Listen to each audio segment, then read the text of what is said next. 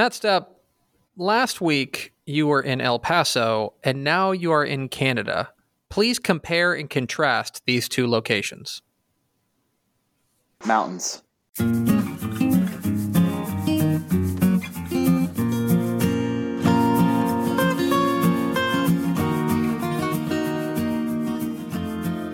Tep Stepp, your premium high school football podcast from your friends, your amigos, your formerly in mountain time friends. I guess I already said friends. At Dave Campbell's Texas Football and TexasFootball.com. I am the Tep, Greg Tepper. And I'm the Stepp, Matt Stepp. Thank you for being a Dave Campbell's Texas Football Insider. We love you very, very much. We appreciate you taking a little bit of your time out of your day to listen to us ramble on about high school football. But, you know, everyone's got their courage. You know what I mean? Everyone's got their thing that they do. This is your weird thing that you do. You listen to us talk about high school football. That's okay. We're here to tell you. We're here to enable you. We want to be your enabler, you know? This is your Rarely week. A good thing. Yeah, I was going to say. But this is your in this week. case, it is. Yeah, for sure. This is your week 4 preview edition of Tep and Stepp. We'll get to some week 3 action in a little bit. We'll also probably talk about, a little bit about what we did last week, because I think that was pretty fun. It was. But we will start, Matthew, as we always do, with your Texas high school football fun fact of the week. And Matt Stepp, I think I got a good one because we had a little bit of history made last week when we had, let me make sure I get this right, for just the, hold on, I can get this right, hold on, just the 32nd time in UIL 11-man history, we had a player carry the ball. I'm sorry, I guess it's 53rd time. 53rd time in UIL 11-man history. Did I say that? Yeah, 53rd time. No, 33rd time. I'm all over. All right, take 2. In 3, 2. For just the 33rd time in UIL 11-man history, we had a player carry the ball more than 50 times in a game. Matt Stepp, who did it? Oh, wow. We had a guy have 50 carries last week? I'll tell you, he had 51 carries. And it's a name that you know, a name we have mentioned on this program before. Huh. It wasn't the quarterback. It wasn't the quarterback from North Garland, was it? It is not. It's not God's Power. Yeah, no. God's Power, yeah. Which is an elite name. No, it is a running back, in fact, and it's a 6A running back. A 6A running back with 51 carries. Mm-hmm. Man, I'm drawing a blank here. Well, the problem is you were all over the place this weekend. And so I can tell you that Matt Stepp, Quadzilla himself, Michaelan Young, carried the ball a grand whopping total of 51 times. Let me pull up his full stat line here, courtesy of our friends at the Dallas Morning News. His final line, 51 carries, 279 yards, and 4 touchdowns. And that's against a really good defense. Yes, those are 51 hard carries. Yeah, those are 51 bruising carries as Midland Legacy falls late to Arlington Martin 43-37. But there you have it, your Texas high school in the football. Fourth quarter there. Yeah. Faded a little bit, yeah. I wonder your why. Texas high school fun, yeah, I know. Fun fact of the week, Michaelan Young, congratulations to Quadzilla, who carried the ball 51 times. We did have, the last time that happened, that we had a guy, it did happen once in 2020, and that was Andrew Body. Andrew Body carried 51 times against LBJ in that regional final. Is that right? Yeah, it was a regional final, yeah. Yeah, he carried the ball 51 times. That's the last time we've had a guy carry 51 times. Anyway, there it is, your Texas high school. Current Dallas Cowboy Nick Ralston did it in a state championship game. Yes, he did. He did it 54 times. that really was like among the most absurd, like. Mm-hmm. But at the same time, you appreciate what Todd Rogers was doing there. He's like, you know what? Why don't we keep giving it to the awesome guy? Yeah, like it's a bold strategy. Feels really good. I remember I was in my early days with Dave Campbell's. Do you remember when Keon Kinner was cooking for Little Elm? Oh yeah, I remember that And name. they just kept feeding him. He ran the ball 57 times against Frisco Wakeland. He ran the ball 55 times against Prosper. Like in the same year, he kept doing. Oh They yeah. kept being like, okay, yeah, and he ended up That's when carrying Cole 300. Beasley's dad was the coach, I think, wasn't he? Was Cole I think Beasley's that's dad the right. coach? Yeah. I think that's right. But they're just like, why don't we just give him the ball? Anyway, there it is, your Texas high school football fun fact of the week. All right, Matthew, let's talk a little bit about week 3, some week 3 cleanup. And, for a week that we were talking about might be a little bit light on the slate, it sure didn't have any shortage of things for us to talk about, because I thought that there were a couple of really eye-opening results that came out of there. Some of them you can call bona fide upsets, right? Like Bushland beating Canadian is a certified upset. They were 32-point underdogs according to the computer. And they were down 35-7 at the half.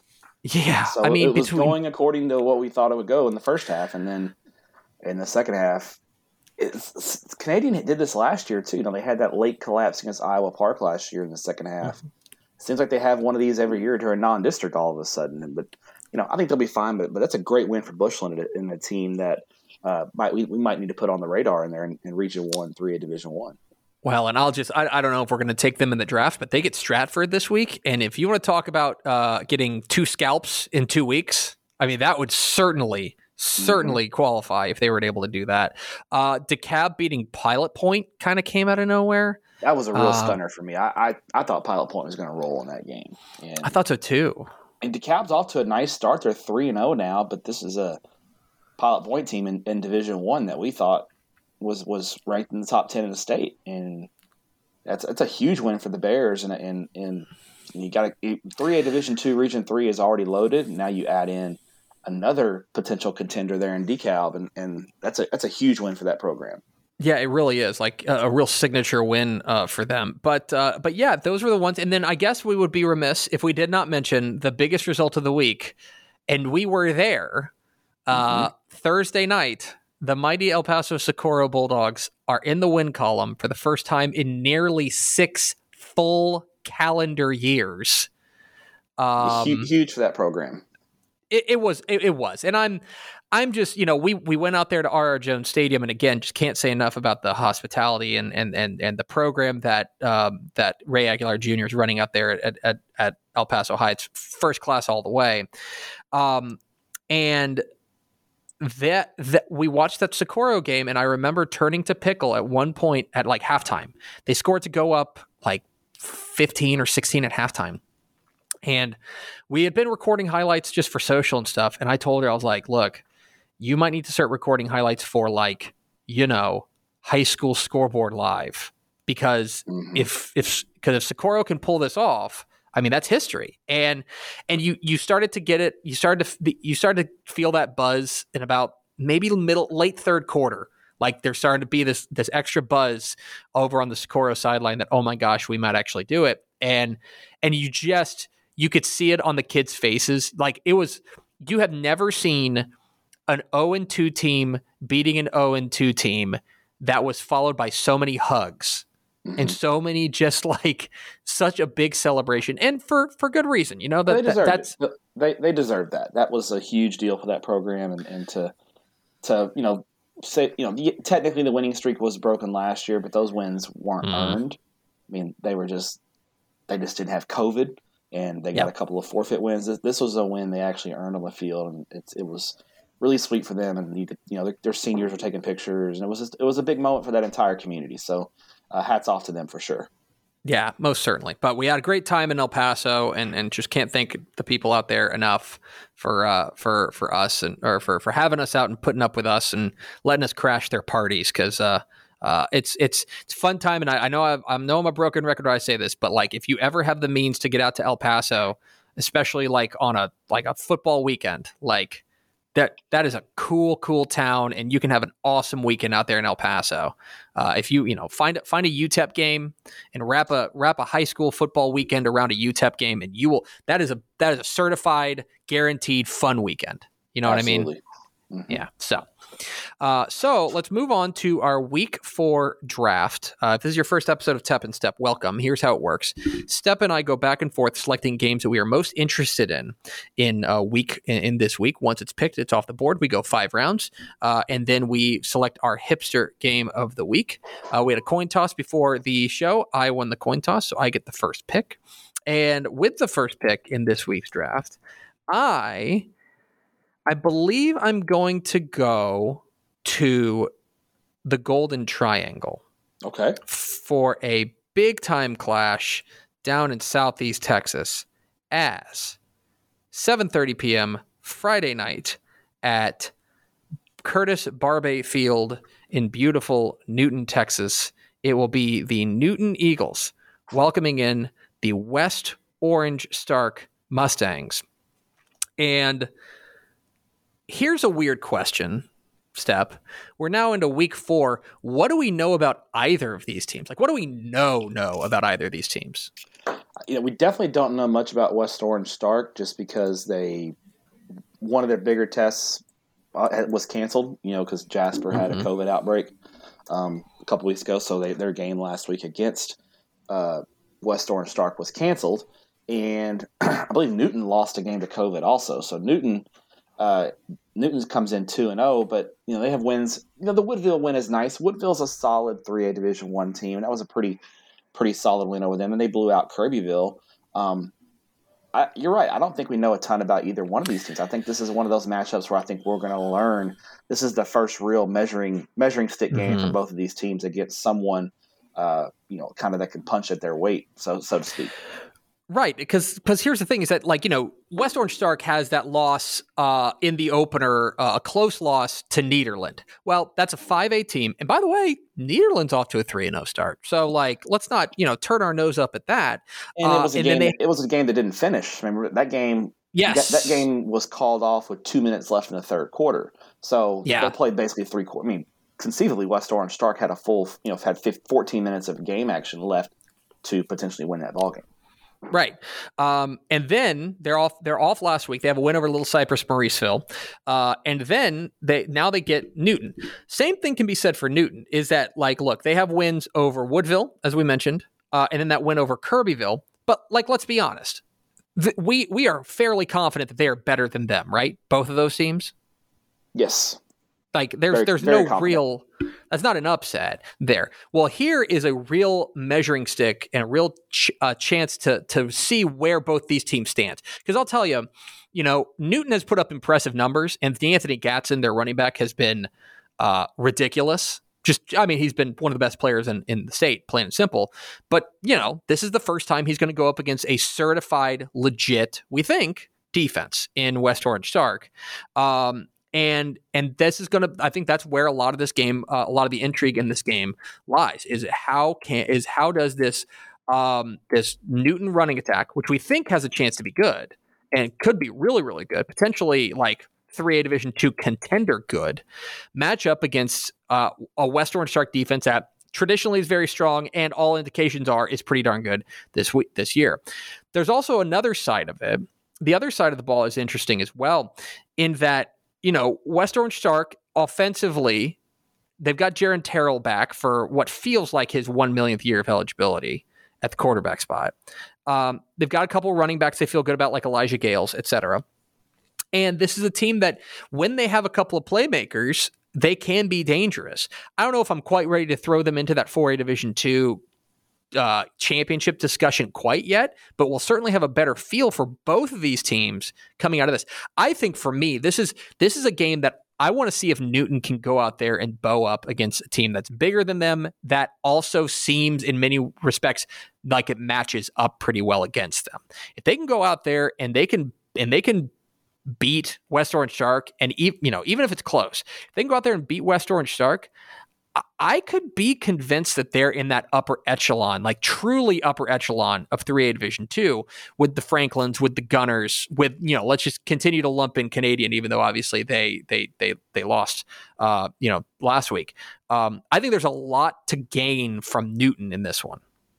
Yeah, it's kind of weird that we haven't really. It's been 3 years since we talked about Newton as a state contender. since that great senior class graduated when they beat Canadian in that really good state championship game a couple of years ago. And that, even in Region 3, we don't really talk about Newton right now. It's the conversation is really centered around Wascom, West Rusk, and Elysian Fields. And so I think a strong performance here from the Eagles would, first off, vault Newton into that category of Region 3 contenders, and then potentially, like you said, put them up in that discussion at the top 5 level of the state of Texas, where you have the teams you mentioned previously. So, West Orange Stark, I think West Orange Stark's a really good team. The problem when you look at them from a regional and state contender level is they've got a big elephant or bulldog, so to speak, in the room in Carthage, in their own region. So it's really hard to really quantify West Orange Stark's regional chances on a macro level when they've got that giant in Carthage kind of looming. But with Newton, I think a win here would really put them right into that mix. I think that is. I think that's fair. So I'm very excited about that. And screw you, tropical storm. What's it called? What's its dumb tropical storm name? Nicholas. Let's see, Nicholas. Screw you, Nicholas. You stay away from this. Yes. All right. There's my first pick. What is your first pick, Matthew?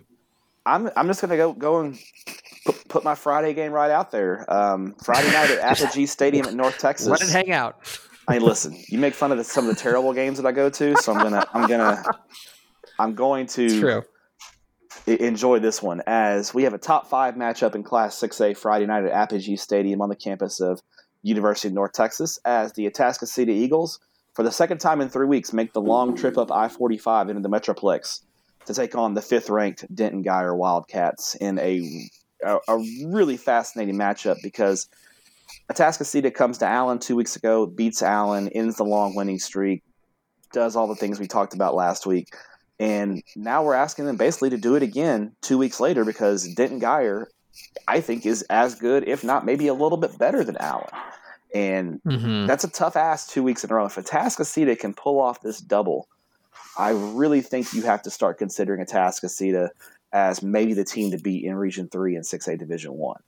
Oh, wow. Really? Yeah, because we talked about it preseason. I think Katie's going to go Division 2. And, at least the early returns on Cinco Ranch are pretty good.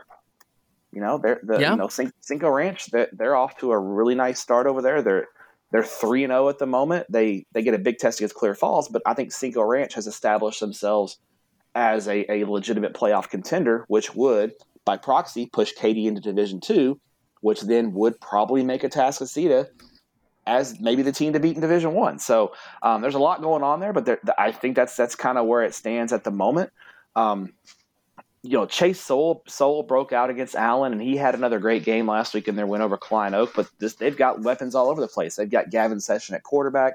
They've got Keith Whitfield at receiver. They've got Keith Wheeler at receiver, and then Tyrus Whitfield at running back. I mean, this is a team that's got weapons all over the place. You throw in one of the best offensive lines in the Houston area and a really underrated defense. I think this is maybe Craig Stump's most complete team he's had at Atascocita. And they had a state semifinal team a few years ago. So this team is loaded. I talked to Rodney Webb about this game Saturday when I was on my way to my game Saturday night in Dallas, and he said it. He thinks Atascocita is the real deal, and he speaks really highly of them. He may have poor boyed a little bit, but that's what coaches do for sure. And he can do that occasionally, but he also I'll say this about Rodney Webb. I also don't think he's necessarily in the business of sandbagging. I think if he thinks the team's good, he's going to come out and say it. Yes, and this is a really good team. Now, he's got a really good team as well. You look at last week against Mansfield Lake Ridge, and it's a Thursday night. They're 6 days coming off a really emotional win over their arch rival in Denton Ryan in overtime. I didn't expect them to come out and be really sharp on Thursday night against Mansfield Lake, an overmatched Mansfield Lake Ridge team, and they weren't firing on all cylinders. But you took care of business. You win 37-6. Jackson Arnold has 3 touchdown passes. Really, the Guyer defense really stole the show in this one, and this is, I think, the matchup. Guyer's defense against that Atascocita offense is going to be a fascinating matchup, because Guyer's defense has been really good through the first 3 weeks of the season. I believe they're allowing an average of 10 points per game at the moment. So just a really good, solid defensive unit. And we don't talk about that defense enough because I think Rodney Webb's fun offense and Jackson Arnold and all the playmakers that Geyer has on offense kind of steal the show. And that Geyer's defense is as advertised. So really excited for this one. I kind of think Atascocita is going to do it. I think they're going to pull off the DFW double and beat Allen and Geyer on the road in the span of 3 weeks. And if they do that, I mean, you got to start looking at Atascocita as like they're already ranked number 4, and it's hard. It's going to be hard for them to push any higher than that unless somebody ahead of them loses. But I mean, we got to start talking about Atascocita in the same breath as the Cadies, the South Lake Carrolls, the Westlakes, the North Shores, the Duncanvilles of the world. Can I tell you something? Sure. I think I 100% agree with you. I think they're going to do it. Yeah. I think that this is the word in watching Atascocita is complete. Like, I don't know what it is they do poorly. You know, like, where do you attack them? You know, I think that they can be susceptible to the run a little bit, but that's about it. You know what I mean? And like, you'd rather be susceptible there than on the deep pass. Just ask, like, say, Yule's Trinity or something like that. Like, I think this Atascocita team's the real deal, man. And I think that you're right. If they come out here and they as you said, do the double, right? If they go to Allen Eagle Stadium and then they go to Denton Geyer, who has a better resume than that in the state? Like, hard nobody? To find one. I mean, because it wasn't like last week's win over Klein Oak was a bad win, and Klein Oak's a good team as well. So this is they're stacking up a really good resume, and they'll have a chance to add, if they do beat Geyer this week, they'll have a chance to add another notch on the belt later on in the year because they play North Shore and District. So this they could have one of the most complete resumes going into the playoffs of anyone in Class 6A. It's going to be fun. That's a good pick. That is with Atascocita and Geyer. My second pick, I'm going to go to Taylor County in the beautiful Big Country, just south of Abilene. That's where the 3A Division I state champions live, the Jim Net Indians. And 7:30 p.m. Friday night, they are going to welcome in to Indian Stadium a team that I think would really like to. I don't know. I don't think that this is a rivalry, so to speak, with Jim Net and Cisco. But I think that they would like to go out there. Let's put it this way. Jim Ned's the team in the Big Country with the buzz. They're the team that people talk about right now. And Cisco can sure steal that thunder on Friday night if they were to walk into Indian Stadium and get a win. I think that's certainly clear. As the Cisco Lobos and the Jim Net Indians go at it 7:30 p.m. Friday night at Indian Stadium. Cisco has certainly played with fire the last couple of weeks. 2 weeks ago, they go to double overtime against a good Wall team and come out on the right end of it. And then last week, they go to overtime against the Buckaroos of Breckenridge and come away with a win. There's been a little bit of squeaky bum time for them, but they've come out on the other end. Jim Ned has not had such issues. No. Jim Ned has been resounding in their dominance, and I think before the year, I think maybe people looked at 3A Division I and we had Jim Ned installed at number 1. And I think there were people who are like, oh, really? Like, you're buying in on them, to do it again. And I want to give a shout out to Matt Fanning for at least early making us look smart, because they have looked like a number 1 team should look. You know what I mean? In the same way that like Westlake in 6A has looked like a number 1 team should look. Jim Ned has looked like a number 1 team should look. And Xavier Wishart is cooking on both sides of the ball. Tanner Husband on the defensive side has been cooking. They have been great. Cisco is young. And I'm sorry, go ahead. I was going to say, yeah, and Tate Yardley, their quarterback, I mean, he's not going to throw it 30 times a game. But man, even last year in their state run and then early on this year when he's been asked to make plays in the passing game, he's been really efficient. And that's what sets Jim Ned apart, is their ability. When they need to throw it, they've got a guy in Tate Yardley who kind of lives for the moment, so to speak. I mean, listen, tell me this isn't what you need from your senior quarterback. Through 3 games, he's 20 of 35 for 371 yards, 7 touchdowns, no picks. That seems good. as well as you draw it up. And by the way, those are in games where they haven't, they basically been doing that to get work in. You know what I mean? They've been beating a lot of teams.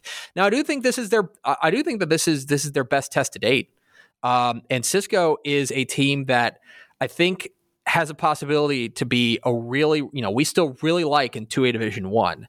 And I think this is probably both teams' biggest test to date. Jim Ned has they rolled past Ballinger, they rolled past Sweetwater, they rolled past Eastland. Those are good teams. I do think Cisco's the best one, although they are a 2A team. And a lot of this, I think, comes down to Cisco and their ability to run the ball, because they're going to run the ball. They got that kind of power eye, that multiple eye formation. Hunter Long and Trent Houston, both juniors.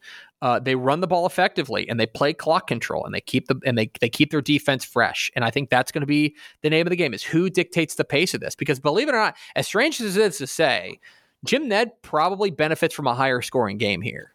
Yeah, they're a lot more explosive than Cisco is. Yeah. The thing about Cisco is this is their fourth straight game against a 3A Division I opponent. They have they schedule really tough, and for good reason, right? They're a really good team, and a lot of small schools just don't want to play them, so they're kind of forced to schedule up. And the last 2 weeks, they have really struggled, and that does worry me. I just wonder what Cisco has left in the tank against the best team on their schedule, because they've gotten pushed to the limit, overtime games the last 2 weeks. And Wall and Breckenridge, especially Wall is a playoff team for sure. Breckenridge is a borderline playoff team. Yeah, they're fourth or fifth, yeah. They're taking an even bigger – they're playing the defending state champs in Jim Ned. And that type of step up, having played 3 bigger schools in a row, I think for me is a concern going into this team. I think the line for Cisco here is to be competitive and keep this thing close. I think if they do that, I think they're going to feel really good about this matchup, because even if they don't come, I mean, they're playing to win, don't get me wrong, but from our perspective, if I see Cisco play a close game, I think that really validates what I think of Cisco this year on the statewide level in 2A Division I. Yeah, because I think that if you take a look at 2A Division I, if you zoom out and look at 2A Division I, I mean, in Region 1, I mean, New Deal has been great. I want to give a lot of love to New Deal, but it's probably New Deal, Cisco, and Hawley in some order. If you want to dream on a team like Farwell, they're off to a really nice start. But those are probably the teams to beat in Region 1.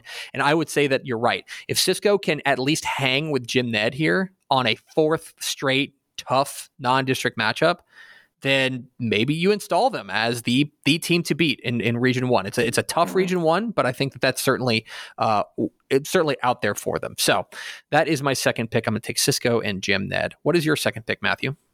I'm going to go to the Texas Panhandle for a really good matchup up in Vega, as the 2-1 Spearman Lynx take on the state-ranked Vega Longhorns at 3-0. And it's a big step up for Vega. This is a 2A Division II program playing up 2 divisions in 3A Division II against Spearman. And this is a good Spearman team, but what's been interesting about Spearman is they have maybe the most prized recruit in the Texas Panhandle in Brennan Thompson, and I really haven't heard much from him this year. Do we know if he's hurt or has he been out? I don't looking at know. Spearman's results, he hasn't really been a factor. His name hasn't come up in the stat lines or anything. So we may have to start to reach out to some of our Panhandle contacts and find out what the status of that is. Spearman's been good. They dropped their season opener to Stratford, and there's no shame in losing to Stratford, as we know. They've been good the last 2 weeks. They got a nice win last week over Dalhart, 21-7. In fact, Spearman's defense has been the story. The last 2 games, they've allowed just 7 points. So 7 points to Dalhart because they pitched a shutout in week 2. So despite losing or not having maybe some of all of their talent available on the offensive side of the ball, the defense seems to be stepping up, which is a good sign for Aaron Witten's ball club, because they're going to need that defense when you're having to deal with Childress and Canadian inside of district play. And last week, Spearman, they did start fast. They scored 3. They scored all their points in the first quarter and a half of action. So it seemed like maybe they kind of put it on cruise control in the second half. So they're going to need a little bit more this week, because Vega's explosive. Ryan Grawunder, the quarterback, had 350 yards of offense and 6 touchdowns last week for a Vega squad that knocked off Panhandle 59-36. I mean, Panhandle for as strong as they were last year in 2A Division One, they're off to a really slow start. And I know they play a tough schedule, but got some concerns about Panhandle in Division One. But Vega, I mean, just dominates Panhandle. They win by 23 points, and they get a huge game from their quarterback Ryan Grawunder. So that Spearman defense going against the Vega offense is going to be the matchup to watch in this game. I think Spearman and their depth and size will win out late, but I think Vega's explosiveness, they'll keep this one close. Going to be keeping an eye on this one because we need to find out about Brendan Thompson, because you're talking about a 4-star recruit at that level of play. If he's out for an extended period of time, that's pretty noteworthy. So we may have to send some spies out and find out some more info on that. Here's an interesting just little tidbit. Somebody is going to come away with their first win over a non-winless team. Okay? All 5 of the wins in this game, the 2 for Spearman and the 3 for Vega, have come against winless teams. Spearman's beaten Sanford Fritch and Dalhart, both of which are 0-3. And then they lost to Stratford, who's 3-0. And Vega has beaten Amarillo, Highland Park, Boys Ranch, and Panhandle, all of who are combined 0-9. It's just a more odd. I'm not saying that as some sort of like super, impressive point. I'm just saying that's super odd that, especially through 3 weeks of games. Exactly. So we'll find out a lot about that. And for Vega, it's funny because you mentioned grow under and the offense that's been cooking. Last year, if I remember correctly, Vega was a real defensive stalwart. Like they led, the defense was the way that they did it. This year, they've been more kind of shootouty. They've been more, light up the scoreboard. So a different kind of team. And I think that you're right. We'll find out a lot about both of these squads, going forward. Because I do think that for Vega, that's a team in Region 1 that I like a lot. I would love, if they win this game, they've still got a game against Clarendon, to close out non-district. Clarendon's kind of that sleeper hipster team that no one's talking about. They've still got a game against Clarendon, but I do think that there's a fair opportunity that if they win this game, then of course they've still got Clarendon, but then we could be talking about Week 10, them welcoming in Stratford, undefeated versus undefeated. Like it really could be that way. So a lot to learn there with Vega taking on Spearman in Week 2 or this week.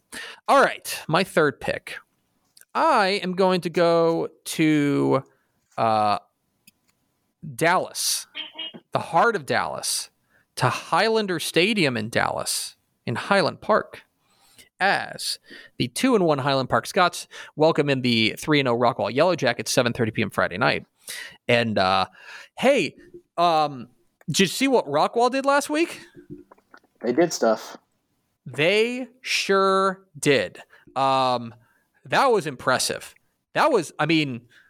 They just kind of whipped up on Lake Travis. I mean, that was Braden Locke, our friend Jay Plotkin was at the game. He believes that the 514 yards or whatever it was is the most that Lake Travis has ever allowed.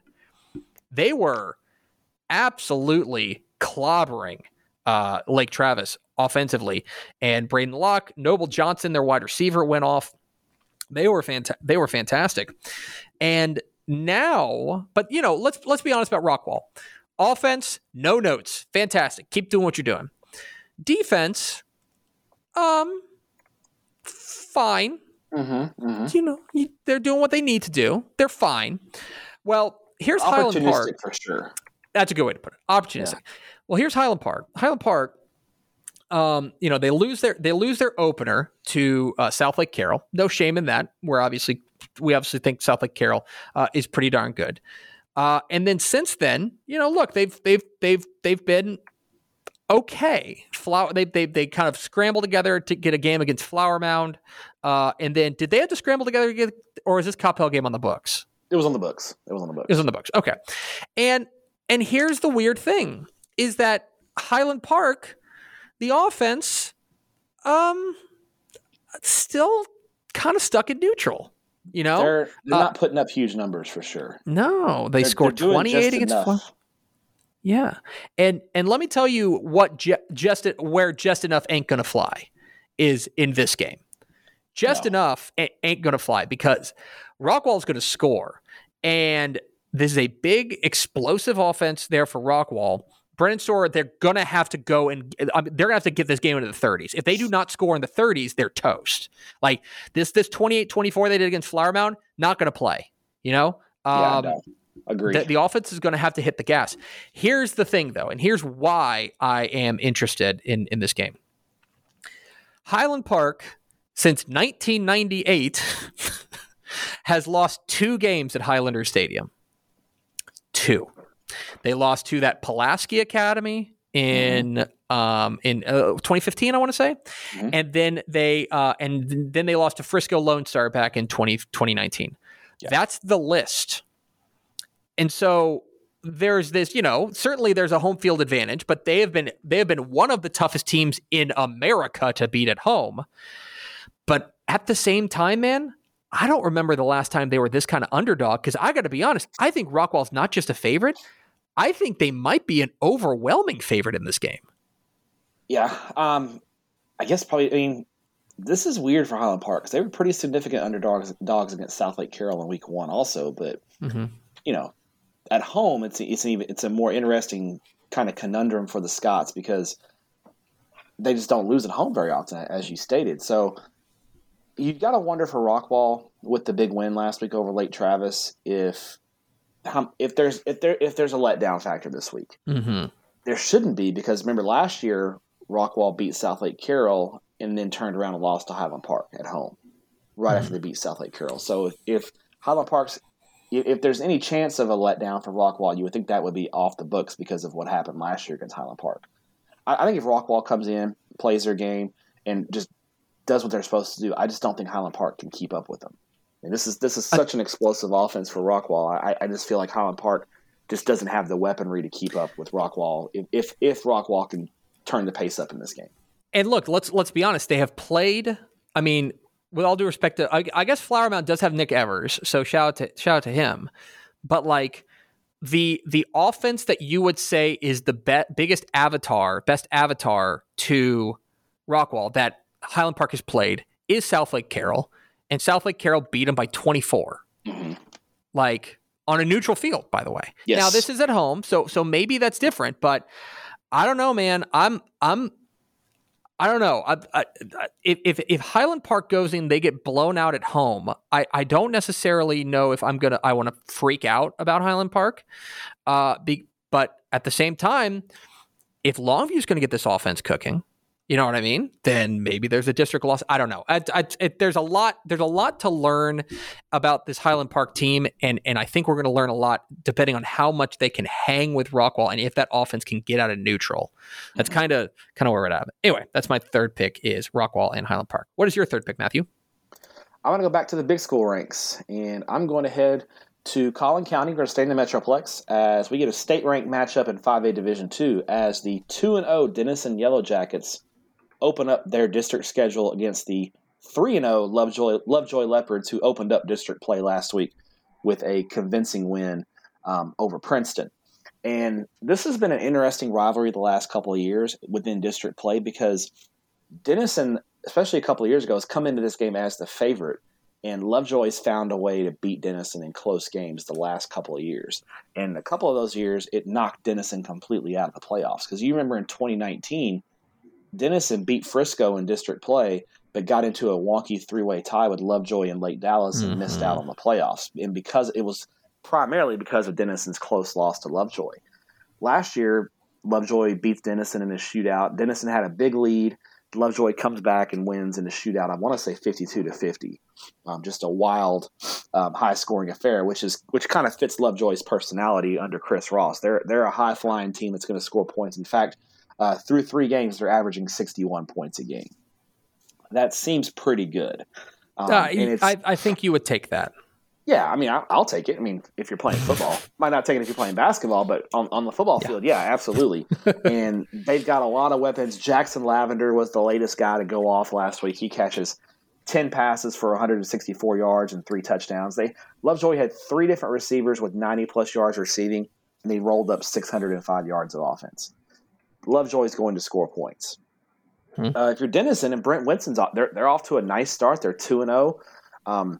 They've had a week to prepare. That's a nice advantage for Denison going into this game. is they've had a full week to get ready for this game. And they do have that guy in Jadarian Price, the Notre Dame commit at running back. But they've got a lot of weapons as well. They've got a 3-year starter at quarterback. They've got some playmakers across the board. Denison is a solid team, but you don't want to get into a shootout with Lovejoy. I think for Denison, the path to victory here is relying on your defense and relying on that running game to kind of keep the ball away from Lovejoy and hope that your defense, with a limited number of possessions, can get a couple of stops and find a way to win it late, because this Lovejoy offense is so explosive. So that's kind of the key. Lovejoy's had Denison's number. They've been evenly matched. I like Lovejoy in this game, but the odds say Denison, if they're anywhere close to Lovejoy, maybe the worm turns in their favor a little bit this week. I mean, they've got to be due, right? Right, they've just got to be due. Yeah. And here's the one thing about Lovejoy. I just don't. They've put up these impressive numbers, right? They put up these impressive numbers, but I also don't think they've played anybody. Like the Bryan game is probably the best win. Yeah. Bryan's a solid 6A team. They're not world beaters in 6A.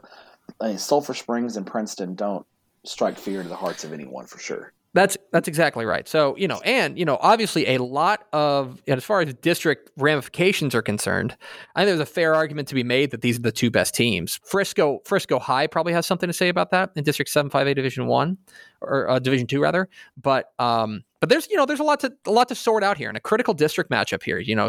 If you're Denison, and you've got Lovejoy to open, you're coming off a bye week, you do that. You're feeling pretty good about getting at least one of those top 2 spots in the district, which is going to be, of course, very critical. Especially for Denison, because I think they have a definite home field advantage up there in Texoma playing at Munson Stadium. Yeah, exactly. All right, that is a good third pick for you. For me, I am going to go, and this may actually be the second time I've picked a game. Maybe it was on the road for that one. Let's go to Wilson County. In technically the San Antonio metropolitan area, to Poth, Texas, where the Poth Pirates at Jack Lane Stadium, 7:30 p.m. Friday night, are going to welcome in the Shiner Comanches. And I believe this is Ish's Friday game. I think Ish is going to be at this matchup. I think this game has a chance to be like one of those like old school, everybody wakes up super sore on Saturday games, because I think these two teams are going to knock the crap out of one another. Poth's defense has been they're the number 10 team in our rankings right now, and Poth's defense has been superb. Now they beat Lytle in their opener. Lytle's down. They held Fall City to 14. That is no small feat. They were able to win they were able to win a low-scoring slugfest against Fall City. That is tough, because that's Fall City's kind of bread and butter.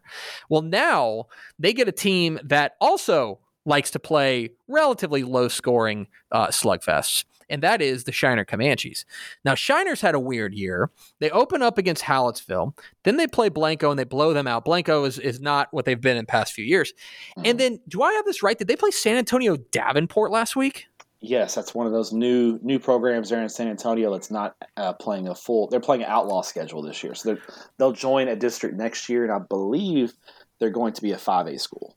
I was going to say, that's a 2A against a 5A. Yeah. But they beat them, and obviously that's a different situation, and, they're their own thing. But they've had a weird year that, we saw them go on the road and beat Hallettsville. Super impressive.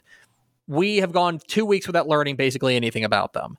And now we'll learn a lot, because here's a Poth team that is going to be able to knock them in the mouth, that is not going to be afraid of them, and is going to try to flex on them defensively in the way that they have. Now, these are two defenses that have been fantastic. The running game with Dalton Brooks and Doug Brooks has been churning along for Shiner, and there seems like there's been no let up in what they've been able to do. I think this game could be 17-10 or 14-13. I think this could be a real low scoring slug. I think if somebody gets into the 20s, I think they just get to win the game. It really could be that close, because I think these are two teams that are really, really talented on the defensive side, and they're going to keep and both teams that like to play ball control offense, that I think this game's going to fly by, and I think it's going to be we're going to look up, and it's going to be the fourth quarter, and it's going to be like 10-7 or something like that. I got a hot take about this game. Okay. I think Shiner's going to roll. Whoa, really? I think Shiner's going to roll. I picked Shiner, but I don't think they're going to roll. I think Shiner by 2+ touchdowns. Okay. 2+ touchdowns. We'll see if I'm right. That's my bold prediction of the week. Are you just feeling the Comanches? Yeah, and I think Poth's a little. I think I'm not real bullish on Poth this year. I don't know, something about them. I don't know. I'm not real. I think it's because I'm used to Poth. I'm used to Poth having a really high flying offense and scoring a lot of points, and it's just weird to see them be a defensive team this year. We'll see. That's going down 7:30 p.m. Friday night in Poth. What is your fourth pick, Matthew? I'm going to go over to Huffman in a kind of under the radar. If it wasn't a game that we were profiling on the website, might qualify as a hipster game. As the 2-1 Navasota Rattlers head down Highway 6 into the Golden Triangle to take on the Hargrave Falcons, who are 3-0, and Mike McEachran's squad's having another great year. Really quietly. They got to the third round of the playoffs last year, and quietly he's put together a really good program there at Huffman, and they're off to a great 3-0 start behind quarterback Luke Thomas, who had himself quite the ball game last week for the Falcons as he passes for 234 yards and 3 touchdowns. He rushes for 47 yards. He picked off 2 passes, returned 1 for a touchdown. He's put up huge numbers. In fact, in 3 weeks, Huffman has allowed a total of 2 points on the season. They have 2 shutouts, and last week, Bridge City technically scored on the offense, not on the defense, because they got a safety, or a 2-point conversion in a 38-2 win as Huffman beats Bridge City. I tweeted out the list of the teams that haven't allowed a point this year. And it's like there's 4 of them. It's like Seagoville hasn't allowed a point, like Fremont hasn't allowed a point, and things like that. And like, of course, Huffman's not on there because they've given up 2 points. And I had somebody in my mentions being like, actually, they haven't given up a point too, which is fair. But like, I'm just reading off of a spreadsheet, folks. Yeah. Navasota, they been down the last couple of years. Casey Dacus is, a Navasota alum, and he's, I think Navasota's close to getting back. Them and Cuero in that District 13 4A Division II are kind of the teams that we're looking to possibly return to glory this year. And Navasota, 2-1 on the year. Big win over Mejia last week, 63-21. In fact, early in the second quarter, they're trailing Mejia 14-13, and they rattle off 49 straight points. So huge win for Navasota to blow past a rebuilding Mejia squad, but still, anytime you can beat a team like Mejia by 6 touchdowns, you're doing something. So this offense at Navasota, they're going to spread it around. They're going to have a lot of speed. It's going to be a big test for that Huffman defense. I'm going to go out on another limb here. Huffman's going to allow some points in this game. Real hot take there. But I like Huffman. I think Thomas in that Huffman up front will have enough to hold off Navasota. This is going to be a big early test for Huffman, and I think Navasota pushes them on the road. If Huffman pitches a shutout against Navasota, can people tweet you? Yes, they can. Okay, good. I will accept all trash talking tweets. They're going to win like 17-0, and you're going to be like, oh man. All right, there you go. That's Huffman, Hargrave, and Navasota. I'm glad you took that because that's one of those games that was going to end up on my cutting room floor. So I'm glad you were able to get it. So for my 5th and final pick, Matthew, I'm going to bounce back up to the Metroplex, and I'm going to go to a district opener in District 11-6A, the District of Doom, as it's called, as the Duncanville Panthers visit the DeSoto Eagles. And let's not bury the lead here. There is a chance for a significant piece of Texas high school football history in this game. Yes, there is. And I don't want to understate this. This is huge. Reginald Samples, the head coach at Duncanville, is sitting on 299 career wins. Mm-hmm. The 300 win mark has been accomplished by 12 coaches in Texas high school football history. And by the way, the list of coaches who do not have 300 wins is full of Hall of Famers. Like 300 wins it's the 3,000 hits of baseball, right? Mm-hmm. It's the milestone in coaching. And it is not lost on anybody that he would be the first black coach to do it. And Yes. Aaron Hardigan, our friend at Bally Sports Southwest, did a really cool piece on it and talked to a lot of coaches, a lot of black coaches, about the his legacy and Coach Samples, what he has, like the mentorship that he's been, and his coaching tree, which is ridiculous because his staff gets rated every year. And just how many coaches looked at him as a mentor and as somebody who does this. So there's history on the line here, history here. And make no mistake, DeSoto would love nothing more than to make him wait. They would love nothing more than to make Duncanville wait to celebrate this milestone, especially on their home field. Claude Mathis we know how competitive he is, and Reggie Samples has kind of had he's had the edge in their head-to-head matchups as coaches. So I think this would be, Coach Mathis, I think would he respects Coach Samples, obviously, sure. and they have a good relationship. It's much better than it used to be, put it that way. But he's still a competitor. He doesn't want Reggie to get that 300th win against him for sure. And it would be this game has a lot of. It's got a lot of playoff implications on the line because looking at 11-6A, DeSoto and Duncanville are probably going to be on the Division I side of the bracket. So this is going to come, playoff seeding is going to be a factor in this game because the winner would get the number 1 seed. Now, last year it didn't matter that much because they didn't play in the regular season last year. Mm-hmm. COVID and precautions and were kind of everyone had the COVID precautions in, so they didn't play the game. They chose not to play it because it didn't mean anything because 11-6A went to that weird zone schedule and everything was already decided when they played, so they just decided there was no point in playing the game.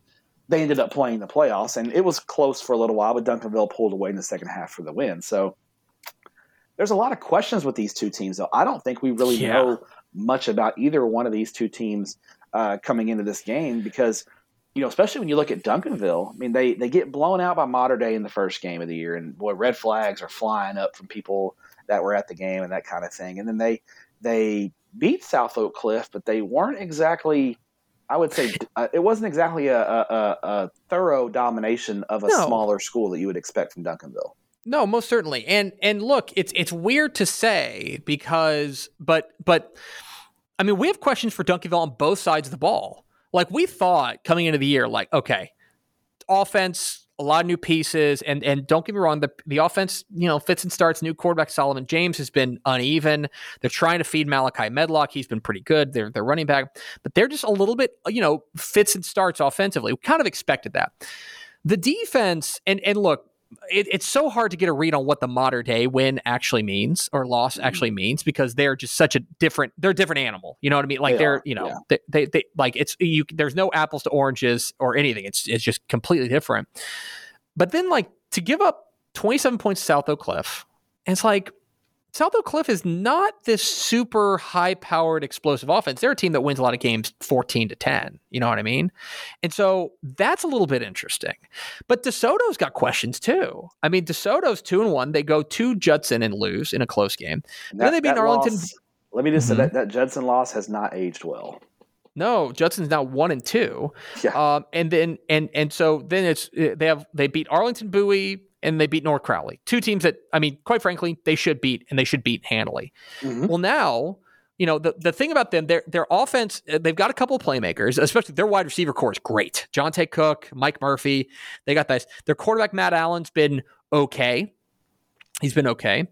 The defense has been a little bit suspect. It's a bizarre game that I feel like we will learn more about both these teams in this game than I think we will have found out in their previous 5 games combined.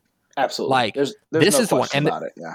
And we'll learn and we'll have a lot on the line, as you mentioned. So Duncanville, DeSoto, a history on the line. DeSoto, it'll be very interesting to see how this thing goes. And I'm very intrigued, and obviously all eyes will be on that game. Could be a lot of attention on it because there always is. It's Duncanville DeSoto. Even when there's questions about the teams, it's still going to be a fun game. There's still a lot of talent on the field. But I think that it's so strange because there's 4 units, both offenses and both defenses, and whichever one can sort out their issues is going to win this game. Like if the Duncanville defense figures it out, game over. They're going to win.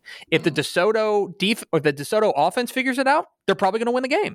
Like I think Duncanville's the favorite, but it's an interesting matchup. So that is my fifth and final pick, Duncanville and DeSoto. What is your fifth and final pick, Matthew?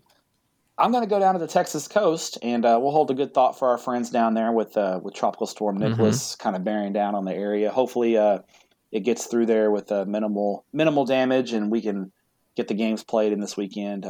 Talking to some coaches down there, they feel pretty confident the games are going to get played because of the timing of the storm, but hopefully it gets through there with minimal damage.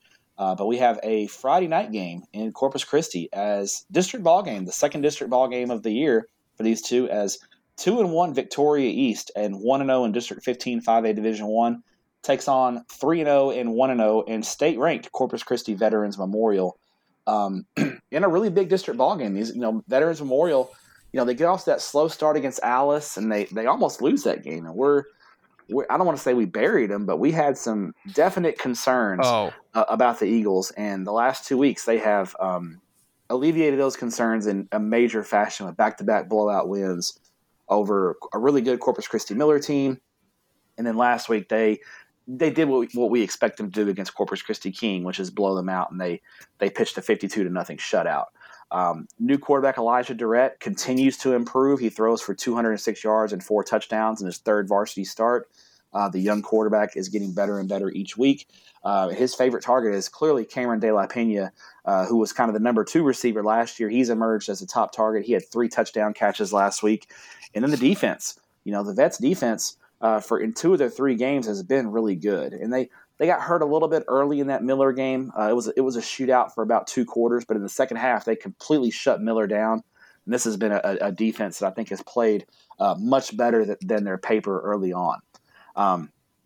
They'll get a test this week against Victoria East. Jaden Williams has been a real revelation for the Titans. He's put up some good numbers. He had a great game in their win over Corpus Christi Carroll last week. You look at Victoria East, and they're a team that's kind of under the radar. They made a nice playoff run last year. They started out slow. They lost their season opener. They've won the last 2, and they dominate Corpus Christi Carroll. And so I think if Victoria East team speed at the skill spots will be a challenge for Corpus Christi Vets, but I think the Vets defense has been a lot better this year, and I think they're much more better equipped to handle teams with good speed. And I think the continued improvement of Durrett in this offense will be really a big factor in this one. So East keeps it close for quarter and a half, but I think Vets pulls away and gets themselves a really big district win to improve to 4-0 and kind of put themselves in the driver's seat there in 15 5A Division I. Yeah, I think that's probably right. I think that's most likely. I would love to see, it's been a minute since we've been talking about a Victoria team as like being a true contender. I'd love to see Victoria. Victoria East looks like they could have that juice. And I think, to be clear, I think they're a playoff team. I think that's really, I'm not worried about that. But, but this is interesting. And I'll tell you this, if Victoria East can win this game, they can certainly turn that district's upside down. Oh, for sure. For sure. Victoria West last year was the team. Victoria West, I think, had made that surprise run to the third round of the playoffs last year, and and the East made the playoffs last year, but lost in the first round in a close game to Weslaco East. So, I think both Victoria schools will be in that playoff mix, but man, Corpus Christi Vets is kind of the standard bearer there, not only in CCISD but on the Texas coast. So it's a lot to ask. I think that district will eventually come down to a showdown between Flower Bluff and Veterans Memorial, which is what happened last year. I think you're right. I think that's the most likely scenario. All right, so there it is. There's our draft. I took Newton and West Orange Stark, Cisco, Jim Ned, Rockwall, Highland Park, Shiner and Poth, and Duncanville, DeSoto. Stepp took Atascocita, Geyer, Vega, Spearman, Denison, Lovejoy, Huffman, Hargrave, Navasota, and Victoria East, Corpus Christi Veterans Memorial. It's now time for the award-winning Hipster Game of the Week. Matthew, would you like to do the honors? Yeah, I'm going to go to 3A Division I in a potential. It's a reach for a hipster pick, but we didn't talk about it. So this is what I think could be a state semifinal preview as Edna takes on Columbus in a really good game that's not probably getting the attention that it deserves. And I'll tell you what, Edna in a loss to Refugio, I think really impressed me. I thought Edna pushed Refugio for about 3 quarters and that's something that a lot of teams on that part of the state just don't do. I think the Cowboys are for real. I think they're a threat in Region 4, and they're playing a team in Columbus who won Region 3 last year and is right there in the mix in 3A Division 1 Region 3 once again. So great measuring stick game for both of these teams, and I think we can kind of get an idea of how the best in Region 4 in Edna, Edna's one of the best teams in Region 4, how they stack up with one of the best teams in Region 3. I like Columbus. It's at home. It's in Columbus. And I think Columbus up front is going to have the edge, but Edna's team speed will be a challenge for the Cardinals in this one. I think that's an excellent pick. It's you're right. It's stretching the bounds of the hipster game, but it's at least it's outside the norm. It's probably off people's radar. They may not notice just how important and how telling this game could be. So that's a good one. Edna and Columbus. Matthew, I'm going to go to a district game for my hipster game of the week. Matt, right. there are only, I tweeted this yesterday, I want to say there's 34 matchups of undefeateds this week. 34. And that's across all classifications, 1A, private school, everything. And one of them is a district matchup in District 29-6A. Let's talk about, this game is 7 o'clock Thursday night at Gustafson Stadium as the San Antonio Taft Raiders take on the San Antonio Marshall Rams in a battle of 3-0 teams. And I'll go out and say this. I think the winner of this game is going to get a playoff spot. I think this is the first time in quite some time Marshall's been 3-0, and Taft was kind of was a surprise team last year in San Antonio. I think Taft made that surprise run to the third round of the playoffs. They did. And so these teams are 3-0. Marshall has put up a fair amount of points. They kind of padded their stats early with a big win over San Antonio MacArthur. They've had a great 1-2 punch with Jack Kaliski, their quarterback, and Elisha Katashi, their running back. They've been very good offensively. Defense held up their end of the bargain as well. Got a close, narrow win over San Antonio Stevens last week. Speaking of narrow wins, Taft beats San Antonio Holmes 14-13 last week. As Holmes, did you hear how this game ended? No, I didn't. Okay. So it's 7-7 with 10 seconds left in the game. Okay. Hold on. Okay. Taft throws a 10-yard touchdown pass. Justice Hurt hits Jamel Criswell, 10-yard touchdown pass, 8 seconds to go. All right. Taft's going to win it. Holmes returns the kickoff for a touchdown. 80 yards, goes for 2, and Taft stops it. Taft knocks it away, the pass away. I mean, they got the momentum. That's the momentum play there, right? I love it. And they were underdogs in that game. And so there you have it. They're both 3-0, both by the hair on their chin, although Taft much more like that.